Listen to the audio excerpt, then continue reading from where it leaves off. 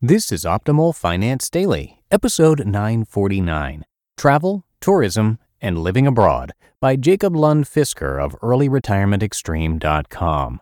And I'm Dan. I'm your host here on Optimal Finance Daily, now 7 days a week. I'm here every single day reading to you from some of the best personal finance blogs on the planet. And I want to thank SendPro Online from Pitney Bowes. Save time and money no matter what you ship or mail with the SendPro Online software. Print shipping labels and stamps right from your desk and access discounted rates for as low as $4.99 a month. Try it free for 30 days and get a free 10-pound scale when you visit pb.com/finance. That's pb.com/finance. And now let's get right to today's post as we optimize your life. Travel, Tourism, and Living Abroad by Jacob Lund Fisker of earlyretirementextreme.com. A couple of weeks ago, I posted the controversial statement that travel is not worth it. This elicited many comments, and so it is obviously something people feel strongly about. I think, therefore, I should clarify things a bit. First, some definitions.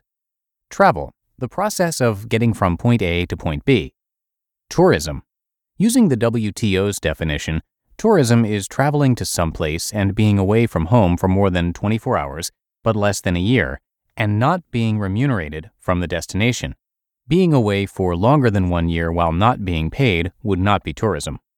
Living abroad. Moving your permanent address to another country and staying there long enough to learn the language, read the newspapers, get local friends, work, go to local doctors, file taxes, and so on. By law of the excluded middle, it should be longer than a year. In a stretch, the case can probably be made that if you are only home for a few days a year or not at all, you are really living abroad even if you have not set up a permanent address. It is clear to me that unremunerated tourism is a leisure activity, whether it is to see the attractions, study museums, hang out in bars, climb mountains, or scuba dive. I also suspect that what Johnny H. said in a comment is somewhat true.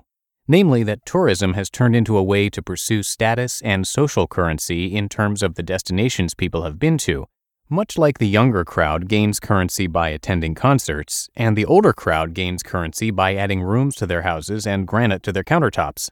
I do not dispute that engaging in these activities are inherently valuable to some, but I think that claiming that there is a process of personal growth involved or that you are gaining memories that can never be taken away are overrated, in the sense that it is not some kind of universal truth. Forsooth, the fact that someone completed Halo 2 is also something that cannot be taken away. To be honest, I think very many engage in these activities because all their friends do, because the travel magazines and blogs tell them it's awesome, and because air travel allowed people to get everywhere without cutting many, if any, lines. In short, travel became a safe, non-committing consumer product.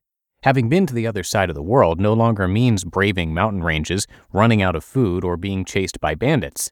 It just means a plane ticket and a bus ticket and eating an authentic dish of drunken shrimp. Indeed, travel no longer requires the same level of resourcefulness it used to. Many have gone before you, and many are probably going along with you. I suspect for many it is just another consumer choice that has to do with the novelty of the surroundings, rather than the novelty of buying a new gadget or the novelty of buying a new status symbol. From this alone, I can tell you that travel mainly attract the extroverted SP types.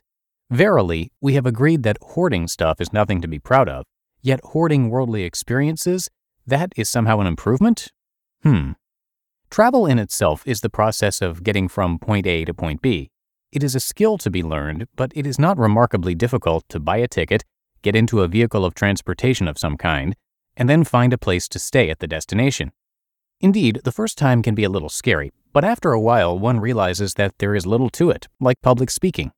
Most travel happens this way, involving tickets and room and board. I therefore claim that anyone who can buy a bus ticket can travel to other countries, as the principles are pretty much the same. This is not true for everyone, but it is true for most people. Don't put your tourism on your resume just as you would not put your hobbies on your resume. All this shows me is that you have a bankroll that you're willing to spend on tickets instead of computer gadgets or hubcaps. I think it is more educational to, for instance, travel by foot or bicycle, motorcycle, car, or sailboat than it is to travel by bus, ferry, or jet plane, since you will also be responsible for the mode of transportation. If nothing else, you will learn that A, the planet is really, really big, and B, how to keep a, say, motorcycle running.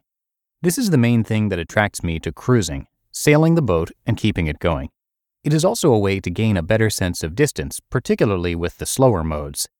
I highly recommend living abroad though, out of which traveling is a very, very small part. That is, a couple of days getting there versus a few years or more of being there. I have lived in 3 different countries: Denmark for 24 years, Switzerland for 4 years, and the United States for 6 years. And it certainly widens one's perspective in ways that cannot be done by visiting someplace for a couple of months while hanging out in bars. Specifically, it gives you a different point of view on the country you're visiting and a new point of view on the country you come from. More importantly, it will reveal that people are more similar than different. Accountants in different countries will have more in common with each other than they will with school teachers from their own country. But that countries do have their souls and quirks. In particular, most people around the world would much prefer if they could just get on with their daily lives. The best way to live abroad is through your career, whether that is part of a company's plans or your own plans. Maybe you're a travel writer or traveling carpenter. You can start early, after high school, and go to school in another country. I would not do this if I had to pay excessively to do so. If this was the case, I would get training in my own country and apply with transnational companies that like to ship their people around the world. Academically, particularly the sciences, will gladly hire foreign researchers. I still have a letter from the Swiss National Science Foundation that will pay me to work at another university anywhere in the world for a year. I know that Japan used to take in foreign postdocs after PhD. That is, there would be extra money in the grants specifically if you were a foreigner. For medical doctors, there are Doctors Without Borders, and similar groups for volunteers, teachers, etc. The Peace Corps. Ships hire able seamen, etc. The point being that if you have skills, someone will pay you while you are out in the world, and that is the way to go about it, not tourism. Until I quit my career, I had never paid for a plane ticket with my own money. Even relocation was paid. To see the world, get the skills first, then travel, not the other way around. The world has enough bartenders, maids, dishwashers, ski guides, and other unskilled labor, but it can always use another techie, teacher, doctor, mechanic, etc. So once you got that diploma or whatever it is you need to get hired, do look into opportunities in other countries as well. And yes, if you can, you could travel there before you find it. But moving without the skills is a hassle. You just listened to the post titled Travel, Tourism, and Living Abroad by Jacob Lund Fisker of EarlyRetirementExtreme.com. And hey, you don't need to waste any more time waiting in line to send mail and packages. With SendPro Online from Pitney Bowes, you can send packages and mail right from your desk for as low as $4.99 a month. And for being an Optimal Finance Daily listener, you'll receive a free 30-day trial to get started. As an added bonus, you'll also receive a free 10-pound scale shipped right to your door to help you accurately weigh your packages. Save time and money no matter what you send, from packages to overnights and letters. Just click, send, and save with this new offer for SendPro Online. Starting at only $4.99 a month, you can print shipping labels and stamps from your own printer, easily compare rates using online software, gain access to special USPS savings for letters and priority mail shipping, and track all of your shipments with email notifications when they've arrived. Go to pb.com/finance to access this special offer and get a free 30-day trial plus a free 10-pound scale to get started. That's pb.com/finance. Experience the better way to ship with a free trial of SendPro Online from Pitney Bowes.